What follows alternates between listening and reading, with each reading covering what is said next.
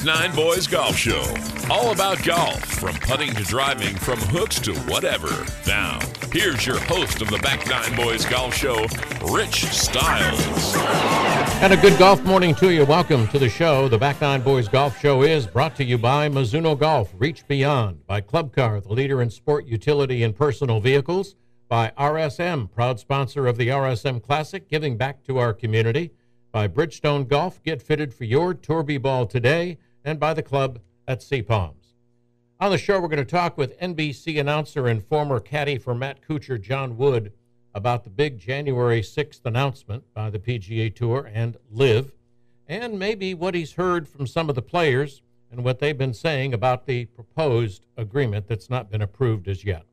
Then we'll talk with PGA Tour pro Michael Thompson about his status of his game so far this season as we head into the summer and the FedEx Cup playoffs, which come up next month. And then we'll talk with Jeff Eggs of the Georgia Golf Association about their big amateur tournaments on the agenda, one of which is going on this weekend, and we've got Jeff with us on the phone. Good morning, Jeff, and welcome back to the Back Nine Boys Golf Podcast. Hey, good morning, Rich. It's great to be here with you. Thank you for having me again. I'm excited to talk about what we've got going on this weekend and coming up in a couple of weeks. Yeah, you've got a lot going on. You got the 94th Georgia Women's Amateur Championship going on this weekend at Horseshoe Bend Country Club in Roswell. Tell us, there's some interesting stories going on there.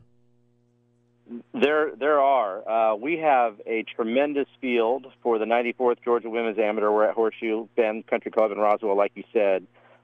We have 84 of the best players in Georgia. Some interesting facts about the championship this year.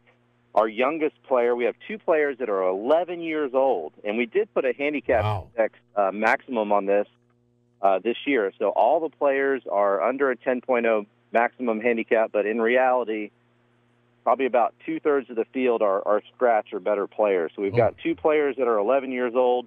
The oldest player in the field is Debbie Blunt. She probably doesn't want me telling her age on the radio, but she's 5, and she currently plays college golf at Reinhardt. So she went back to college and still had eligibility to play, and she's got her senior year coming up and her final year of eligibility. So a couple of fun facts there. We've got our 2020 champion Sarah M. in the field. Sarah won the U.S. Women's Amateur 4-ball in 2022. She's going to be starting at Vanderbilt in the fall.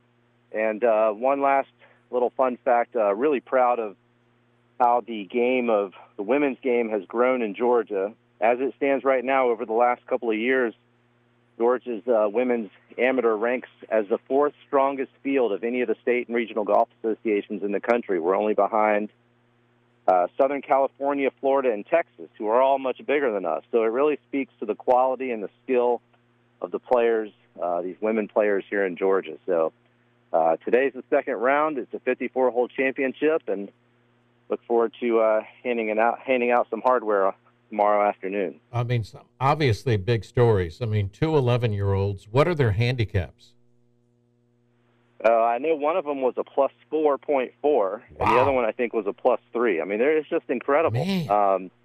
Just unbelievable players and skill these days in the women's game. You know, they start playing in our junior tour and navigate up the ladder, and now they're playing in state championships and competing at the highest level in the amateur game. It's just so impressive. And whenever I have an opportunity we had a little player welcome party on Thursday night before round 1 yesterday, and I always like to say, you know, just thank you to these kids and thank you to the parents. Because without their support and investing a lot of time and a lot of money in their kids and playing a game that they really enjoy, it wouldn't be possible for them. So I tell the kids to thank their parents, too, because that's really important as well. Yeah, you bet. And obviously the other big story is Debbie Blunt, who is blank years old but currently plays at Reinhardt, and she's going into her senior year.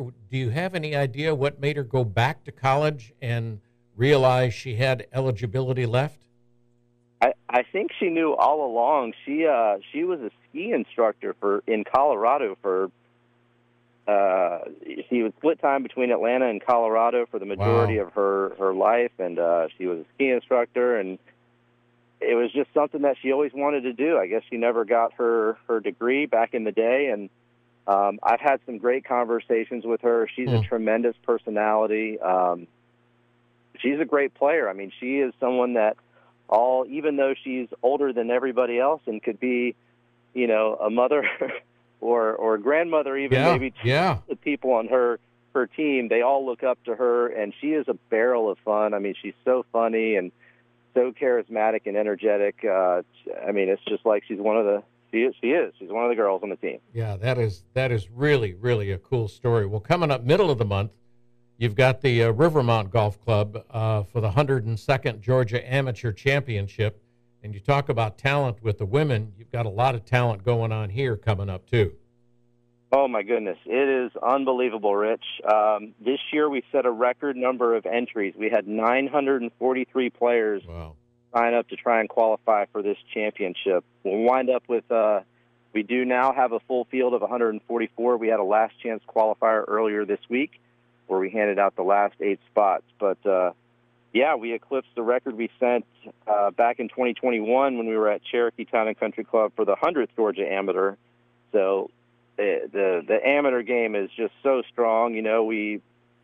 Things were trending down for a few years, and then COVID hit, and it's just been absolutely booming ever since, and it's been great for not only for the players, it's been great for the Georgia State Golf Association as well. Yeah, and I was reading in the GSGA magazine that you said Rivermont just does not let up. So, I mean, it just keeps coming at you.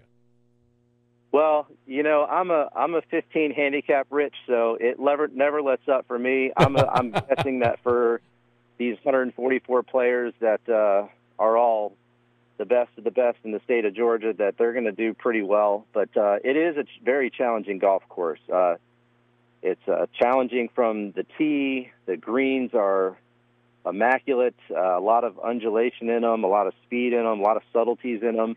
So practice rounds are going to be really important. Local knowledge is going to be very important. There's a lot of their members that have qualified for the championship. And, we're just really looking forward to it. We've got 9 past champions in the field, ranging from Lewis Brown, who won it back in 1985, all the way up to William Love, who won last year at the Landings Club in Savannah.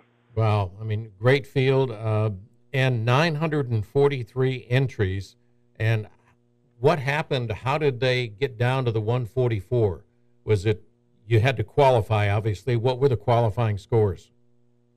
Sure. There was a number of exemptions, so we have a number of different exemption categories, but the majority of the field is really filled through statewide qualifying. Okay. We held 12 regional qualifiers around the state of Georgia throughout the month of June.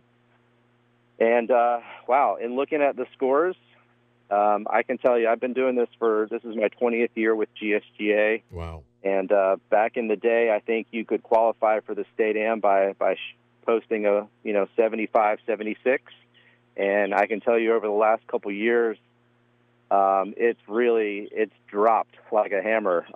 You pretty much have to shoot even par or better. We had some qualifying sites where under par had you in a playoff to try and qualify for one of the last spots. So.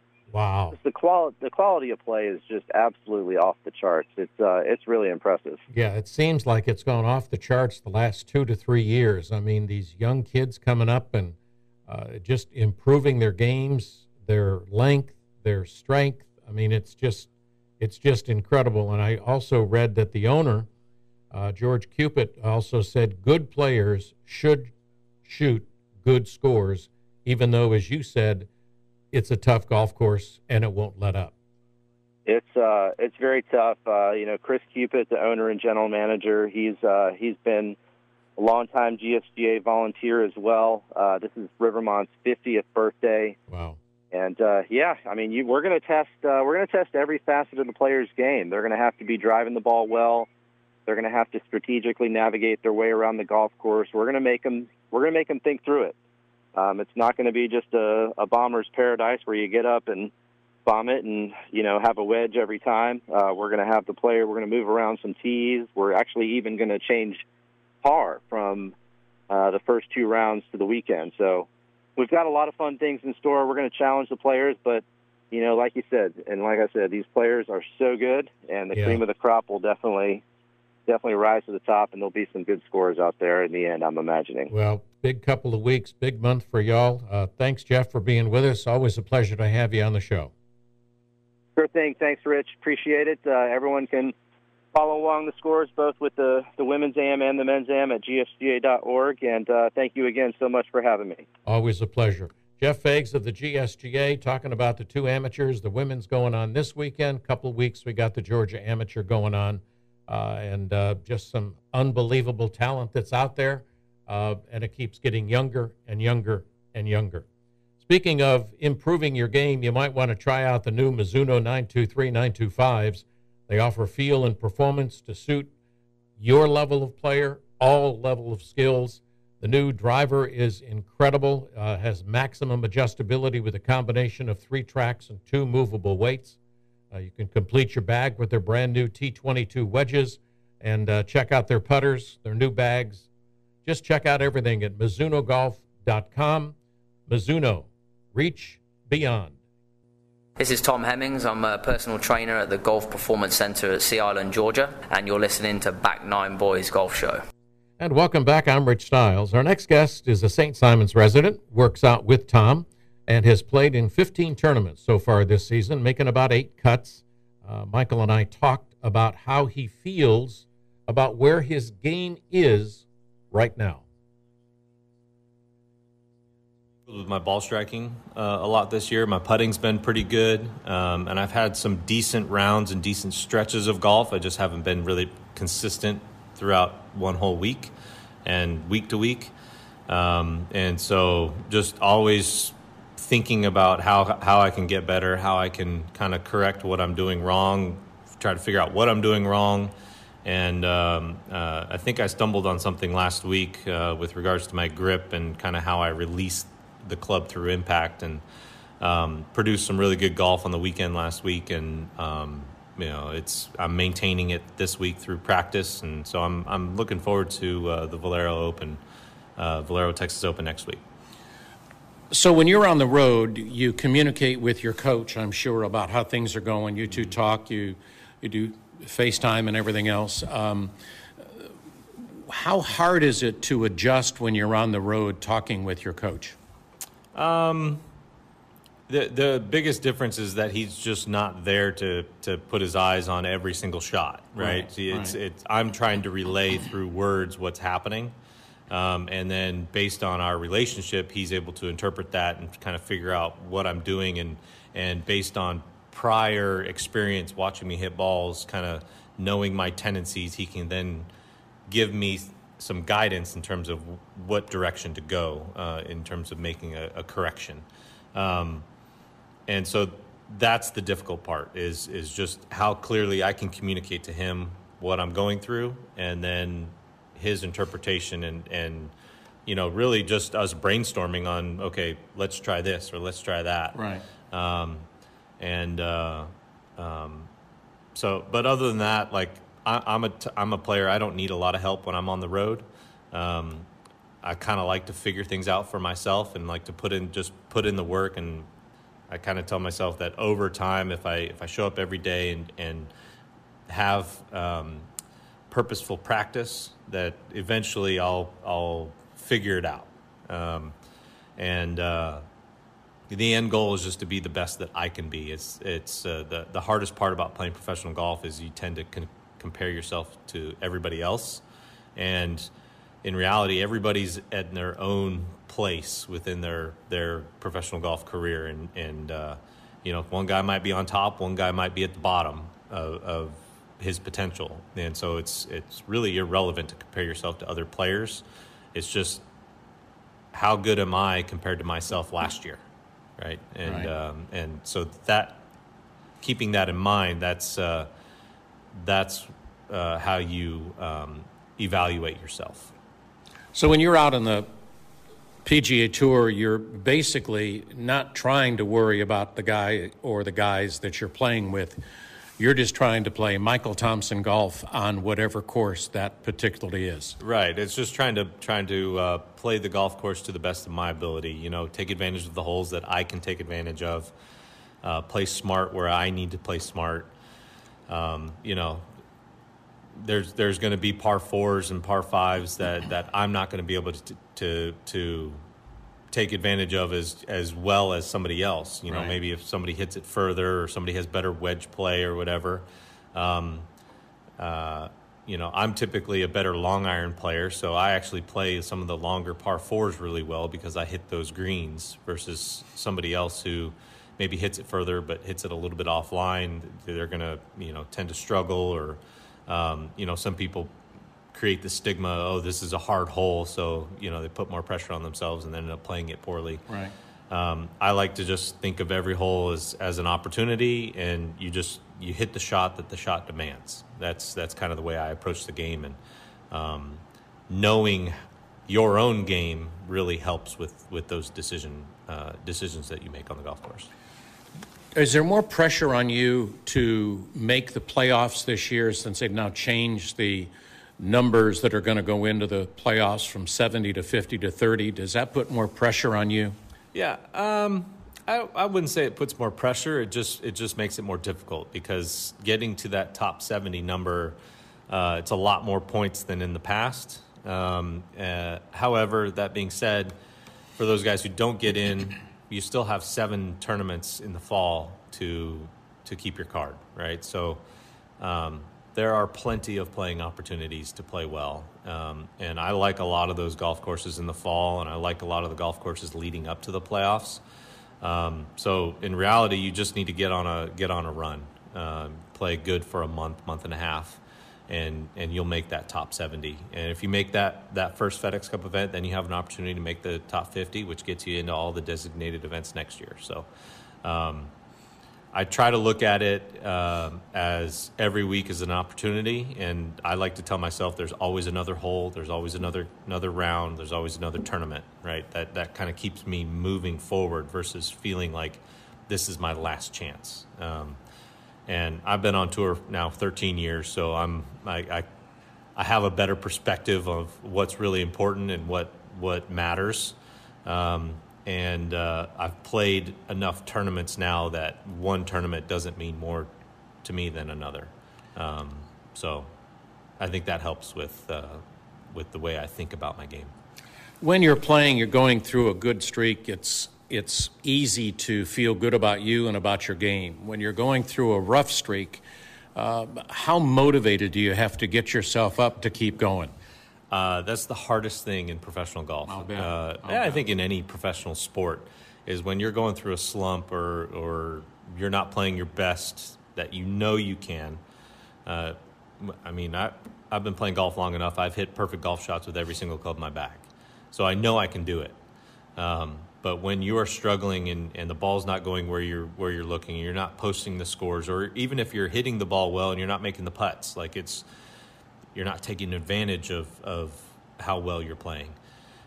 It's super frustrating, and it's really, really, really hard to stay motivated to keep going. And I've had stretches in the last 5 years where I've gotten to points where I feel like I'm playing decent golf and just not getting anything out of it, or I'm playing really poorly, and I come home and the last thing I want to do is practice. Right. I mean, the last thing I want to see is a golf course. And so that's where it's been good for me to have something other than golf. I like to get into my garage and work on my classic cars, and fix things around the house and with those vehicles. And that gets my mind off the game, makes me feel productive, feels like I'm actually doing something. Right. And then eventually I find the motivation to, okay, let's go figure this out. Let's go hit balls.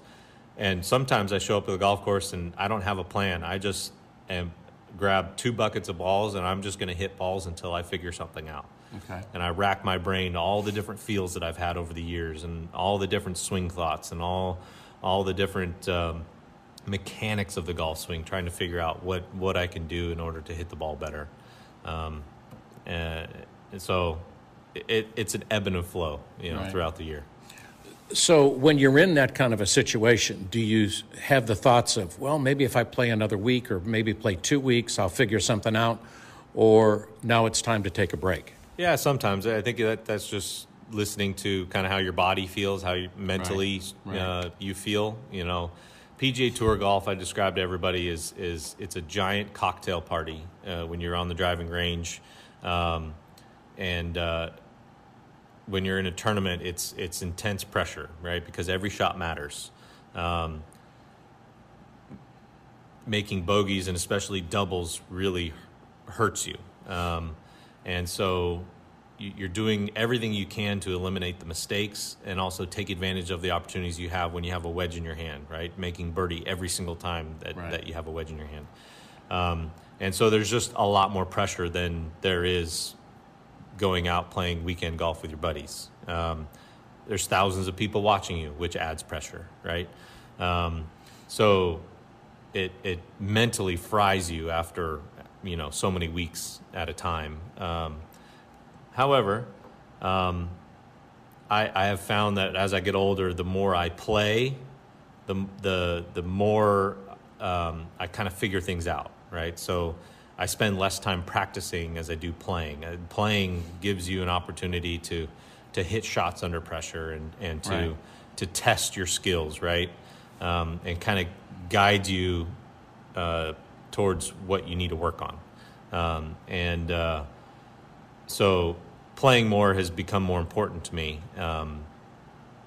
Again, you just have to listen to kind of how your body feels.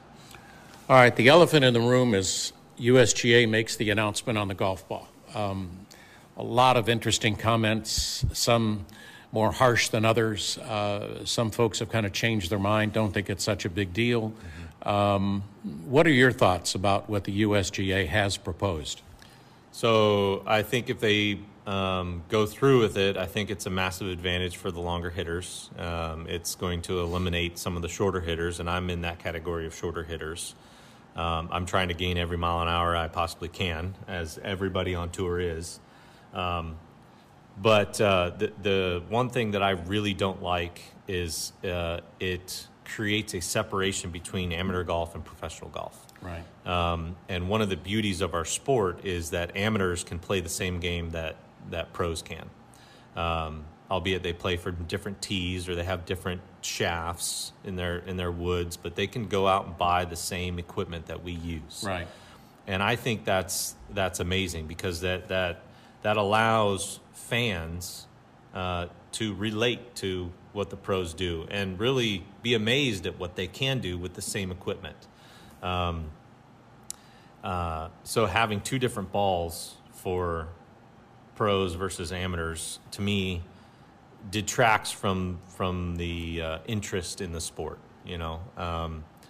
and I always go back to professional golf is an entertainment industry, right? So it's all about creating interesting stories and entertainment, close competition, right? That's how you draw more people in. Right. And when you start to separate the equipment that we use, that to me, over time, that is going to detract from the interest in the sport because now we're doing something that nobody else can do. And so if it were me and distance is an issue, I think two things that we could do is we either make the drivers smaller, right, to increase the importance on ball striking, smaller sweet spot, so to speak. I mean, a lot of guys nowadays, the sweet spot is high off the toe, right? It's not the center of the club face. Right. If you do not hit the center, the ball's not going to go offline very much. Versus if you have a smaller driver head, if you miss hit it, it's going to go further offline, right? And then the other thing too is golf course design and improvements have only gone down the path of increasing distance, right? Increasing length of golf courses. Right. To me, that only encourages guys to hit it further. Sure. And the thing that makes the PGA Tour special or different from every other professional golf organization, right, so different levels, is that the PGA Tour, in order to play out there, you have to be precise, right? Accuracy is huge. And over the last 7-8 years, there's been a trend of increasing widths of fairways, less rough, which promotes less accuracy, more distance. And I get it. Distance is exciting and it's fun to watch. Right.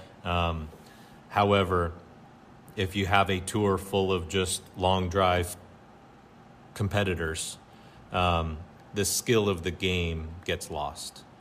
Because length, to me, a big part of length is just pure raw natural talent, and just the way God designed your body to be, right? Right. I don't move as fast as Rory McIlroy just because my body can't. It's not. I don't have the muscle structure to do that. But I'm still good enough to play on the PGA Tour because I'm accurate. Right. And I'm a good putter. You have another skill. I have right. another skill, Right. And so, and again, going back to the comment I made that we are an entertainment industry and it's all about competition and close competition, people love the underdog. They love the little guy. Oh, yeah. Right? The Bob May against Tiger Woods at the PGA Championship. I mean, that's exciting television. Sure. And so that is what we need to try to pursue, in my opinion. Yeah, the thing that amazes me is that the USGA is trying to have a golf ball made by the ball manufacturers who have been going through R&D for years and years and years, and now they want them to make a ball that doesn't go as far that the general public can't buy. That doesn't make any sense, right?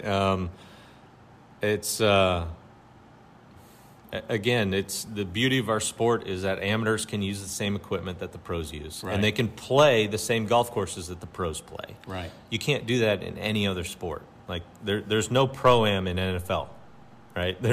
Amateurs can't play with NFL players. Right. They die. Yeah. Right? Yeah, I wouldn't want to. That is Michael Thompson, a great guy, just matter of fact and right up front, and doesn't believe that the change in the golf ball is going to matter, but a lot of other changes going on. We heard about those on January 6th, and after the break, we're going to talk with NBC announcer, former caddy with Matt Kuchar, John Wood, about some of those and what he's been hearing as he's been out on the tour. But what you're hearing is that CJ's on Mallory Street is the island's oldest Italian eatery. Maybe that's because those who have gone there know it's got one-of-a-kind taste. Nothing else will compare. Thin crust and their signature deep dish crust made daily by hand. Also, their hoagies, their meatballs, everything's made by hand, made fresh every day. Check out everything you can. They open up at 4:30. They will deliver through DoorDash. Just call in your order, and they will deliver it to you, or you can call in and pick it up at the location across from Mallory Street, right from Parker's on St. Simon's Island. CJ's, ItalianRestaurant.com. Hi, this is Phil Kenyon, Director of Putting at Sea Island Golf Club, and you're listening to the Back Nine Boys Show. And welcome back. I'm Rich Stiles, and all the way from the West Coast, our next guest is John Wood. Morning, John. How you doing?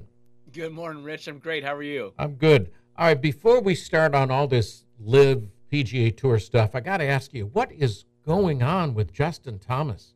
He seems to have lost his confidence in almost all aspects of his game. It's a great question. It's a testament to how fickle this game can be. Yeah. You watch that guy play, and you just think there's no weaknesses there. His short game's always been good. His putting's been solid. He's one of the great hitters. But no one, like we said, no one ever owns this game. You borrow it every once in a while, and it's nice when you have it. But it can happen to anyone, and he's too talented. He works too hard for it to be a continued, downturn. I think he's going to turn around and get out of this slump pretty soon. Golf is just, you wake up one day and all of a sudden it's back. So I think that's going to happen for Justin. I don't know when or where, but I just watch him work, and I know he's working on all the right things. He's a hard worker. He wants it really badly. So it's the nature of the game. That's all I could say. Yeah. And then you got the other side of the coin where Ricky Fowler, who has been in that stage for a while, now it seems like he's coming out of it. Boy, he sure was the popular favorite the last couple of weeks. I know he's such a. I mean, the great thing about Ricky is through all that slump, and he went through a pretty long one. Yeah, a he couple did. of years. Yeah. He did not change one bit. He was the same person all the time, signing autographs until the end of the night. Yep. Just a great, great guy. And I think he always has a lot of trust in his game that, yeah, it's gone right now. It's gone. That's golf. It will be back. Yeah. And he's done all the right words. And the other thing he did, I thought that was really smart, was just go back to Butch. And whether Butch told him something technical or just said, get out of your head. You're a great golfer. And Butch is like the golf whisperer. He tells you you're a great golfer and you believe you're a great golfer. So it's pretty amazing what Butch can do to somebody. Yeah. Well, it's a pleasant turnaround to see, and it's frustrating to see JT, but as you say, golf is golf, and you come out of it, you just don't know when. Yeah, exactly. All right. Let's talk about when. January 6th, the big announcement. Were you as surprised as everybody else was? Honestly, Rich, I thought I was dreaming. Yeah. I was asleep in bed. Obviously, on the West Coast, I'm a little earlier, but I woke up and I thought that was a weird dream I just had, because I think I had overheard it on the something playing in the background or something. And then I got up and saw it actually happened, and I was as shocked as I've ever been about anything in my life. Nobody saw it coming. I still don't think anybody knows a lot of the details or how it's going to be worked out, if it's going to be worked out, but totally caught me by surprise and floored me. What have you heard from some of the players? I know it's not approved. It is it's in a work in progress, so to speak. And it's going to go to the DOJ. They're going to take a look at it. That may take a while. What have you heard from some of the players about what they really don't know, but that they've just heard what we've heard? Yeah, I think what most of the players that stayed and were loyal to the PGA Tour, I think some of the bigger names are concerned with what the avenue is back for the guys who left to come back. They can't just be allowed to come back and be welcomed, because those guys who stayed and were loyal to the tour turned down huge amounts of money. And it just wouldn't be right for those guys just to be welcomed back. Now, does that take on some sort of a longer suspension for those guys for another year? Does it, we don't know if the PIF is going to now pay those guys who were loyal to the PGA Tour just to come out on the positive side of this and not be against it anymore. I don't think we have any idea, but those are the biggest concerns, I think. A, are the guys who stayed loyal are going to be compensated in some way? And B, what is the avenue back for those guys? And to your first point about being compensated, how much is enough? I mean, I agree. Everybody's going to have a different number. And if you give them $500,000, which is nothing to the PIF, but you give them $500,000 or $500 million, I mean, it's not going to make a difference to the PIF, but it obviously could be generational money to these guys that stayed with the tour. Yeah, certainly can. And like I said, I'm like everybody else. I don't have any inside information. I think everybody's just waiting and see. And there's so many moving parts to this thing that we don't know how it's going to happen. We don't know if it's going to happen. I mean, it's been announced, but like you said, the DOJ is involved now, and nobody knows a thing. Yeah. And in your position, you're right there with the players. I mean, you've got their ear. They'll talk to you. They're not going to, back away. And I'm sure there's a lot of questions that you would like to ask just to get their opinion. And it's hard to not ask those questions that are right out there. It's the elephant in the room. It certainly is. I kind of look at it as just me personally. I feel like that's more Brandel Chambly territory, if you like. I'm there to talk about the golf, and I don't want to interrupt the U.S. Open, like we were at LACC, by confusing those guys or asking those guys or making their mind wander to something they shouldn't be thinking about. Yeah. I'm very attuned to what they're working on, and know how much energy it takes to focus on winning a golf tournament. I don't feel like it's my place to pull them out of that in any way. So if they want to talk about it and they bring it to me, great. But I just don't feel it's my place to bring it up to them. I like the way McElroy handled the press conference at the RBC a couple of weeks ago in Canada when he said, it's a shame this is coming up because it takes away from the sponsor who's been a great sponsor to us for many years.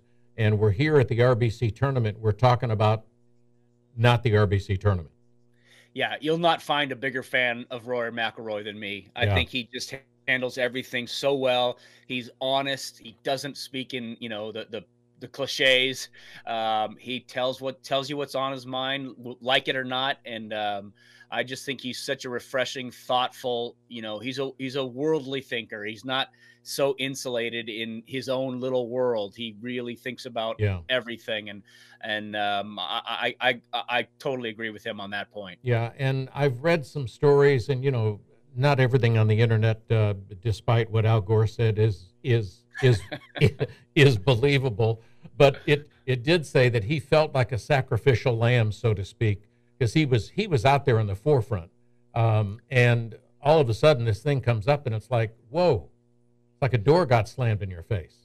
Yeah, I felt exactly the same. I mean, he, like you said, he was out front, leading the charge for guys to stay loyal to the PGA Tour, and for him not to know anything about it, for that to come up out of nowhere and say, okay, everything we've said we're going back on, it had to be a gut punch to him. Yeah, and Tiger, I mean, everybody said we haven't heard a thing from Tiger. We probably won't.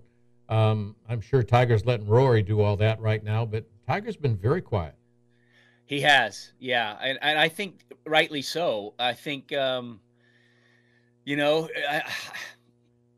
what is there to comment on that's 100% written in stone factual? Nobody knows. I mean, it's so why speculate on something that is so far from being completed and finished that Tiger's as sharp as they come, and there's no reason for him to say anything. I'm sure if he had an opinion or something to say, I think he would be out there with it, but he just, nobody knows. Yep. And now the big story is Patrick Cantlay is trying to get everybody not to approve it, allegedly. I mean, again, right. It's I hate to say it, it could be fake news, but let's just get over this. Let's wait and see what happens. Let's let the guys play golf, let them go through their life, let live be live, and let the PGA Tour carry on.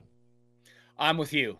I mean, I couldn't be more in the same camp as you are when it comes to that.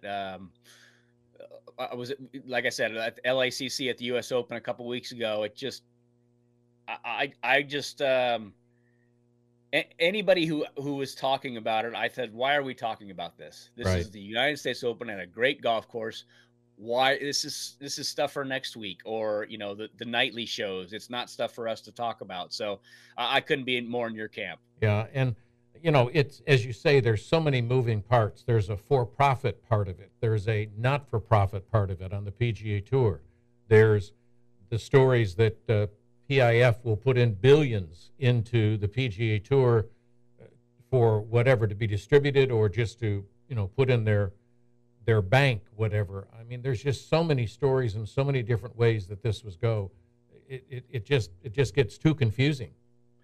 Yeah, I'm kind of treating it like I used to when I played golf in a gambling game, and we get those really complicated gambling games, and I just say, I'm just going to play. You let me know how much I owe you at the end. So that's kind of where I am with all this. So maybe PIF will say that too, and say, just tell us how much we need to compensate you in the end. just play golf, and no matter what happens, the better you play, the more you make, is what I think. So, just concentrate on your golf. Why get involved even? Well, I want to talk to you about the elevated tournaments and this TGW elevated fields that are coming up, but we've got to take a quick break. We'll be back with John Wood, NBC announcer, right after this on the Back Nine Boys Golf Show. This is Mark Love with Love Golf Design, and you're listening to the Back Nine Boys Golf Show. And welcome back. I'm Rich Stiles. We're on the phone with John Wood from California. John, we've been talking about this live stuff, but we've also got to talk about what's coming up in the future for the PGA Tour with the elevated events, which we've seen some incredible purses for that. And now we've got this Tiger Woods, Rory McIlroy group of a few select players. Do you think that's going to gel with the other players who may not be able to get into that? Or do you think it's going to create more tension? I don't think it's going to create more tension. I think it's going to be a fun, and this is totally entertainment based. This is not anything to compete with the PGA Tour or the majors or anything like that. It is going to be nightly entertainment, and I think it's a brilliant idea. And in the last 30 years, even more than that, I don't know that Tiger's ever attached his name to something that didn't work out well for golf. So I think it's going to be something completely new, refreshing, fun. I think we're going to get to know the players really, really well on this, because it's just going to be, you're right there the entire time hearing them talk. I think it's going to be a blast. And like I said, I think it's going to be a refreshing, fun thing to watch. And if you want to play in the elevated events, many people have just said, just play better if you want to get in. That has been the solution since I've been out here as a caddy and now an announcer since day one. That seems to be the solution to everything. Yep. Play better. All right. How do you think the January 6th announcement affected the players and the relationship with their commissioner, Jay Monahan? That's a great question. I think a lot of guys were so shocked by it just because of what had come out from day one of LIV up until that point. Everything was against LIV. And I think, I'm a big fan of Jay Monahan. I respect the guy so much. I think he works so hard. I think maybe the one mistake the tour made, if this was a possibility, if the merger or whatever you want to call it was a possibility, I think arguing the moral points of it, which they did, was a mistake, because it almost sounds like, morals up to a certain point, but now that they're paying us this much, it doesn't matter anymore. Right. So that's the mistake I think they made. I argue the morals of it as well, from my personal beliefs, but I think that's it's a bit It was a bit hypocritical to all of a sudden say, okay, now we're with them, because of whatever reason it was. So that's the only real problem I had with it. Yeah, and the guys that have been critical of the PGA Tour that are now on LIV, I've always felt it's like saying bad things about your parents. Because without the PGA Tour, they wouldn't have been with LIV, and they would have not been offered that generational money. That's a great point, and it's one thing that one of the biggest things I could never understand. I completely respect like a guy like Dustin Johnson, who really hasn't said word one about the PGA Tour or disliking the PGA Tour or what was wrong with it from his point of view. I never understood the guys who left and just couldn't stop beating up the PGA Tour. Just didn't. I never quite grasped that. You want to go because of this generational money, as you said. Go. Then fine. That's more power to you. Yeah. Go ahead. But just to constantly bang on the tour, I never understood it. Yeah. What about Monahan's future? Sorry. Go ahead. Yeah. No, I was going to say, I've been very, very, very fortunate and very lucky as a caddy on the PGA Tour has provided me with a great life. And as a caddy once said, I've done pretty well on 7% over the years. If you can't make it on 93%, that's not my problem. Yeah, exactly. Exactly. I don't know about Jay's future. Yeah. I think it's pure conjecture at this point. I hope he sticks around and weathers the storm, because like I said, I do like him and I do respect him a lot. But boy, this is taken a lot out of him, I think. We don't even know how he is health-wise, but hopefully he's doing better. But hopefully he's in a position to weather the storm and to talk through these things with the players. One more question, yes or no. Is Norman going to be around? If I had to bet everything, I would say no. Got it. Jay, thank you, John. Appreciate it very much for being with us. Always a pleasure. Rich, I got to say one more thing. Yeah. neglecting my duties if I didn't say I am so excited next week. I'm working the Women's U.S. Open for the first time ever at Pebble Beach. Oh, awesome. Which I think is going to be one of the most incredible events for the women to play there. I just can't wait. And even if you don't normally watch LPGA golf, I think this is one you want to tune in for. Pebble Beach is just so iconic that take a look. How cool. John, thank you for being with us, man. Bless. Thanks, Have a good day. All right. Okay, buddy. Bye. Thank you for being with us on the Back Nine Boys. Check us out at back9boys.com or on my Facebook page and check out Back Nine Boys Golf Show. To the Back Nine Boys Golf Show with Rich Stiles. Go to back9boys.com for all things golf whenever you want it. We'll be back next week with an all-new Back Nine Boys at back9boys.com.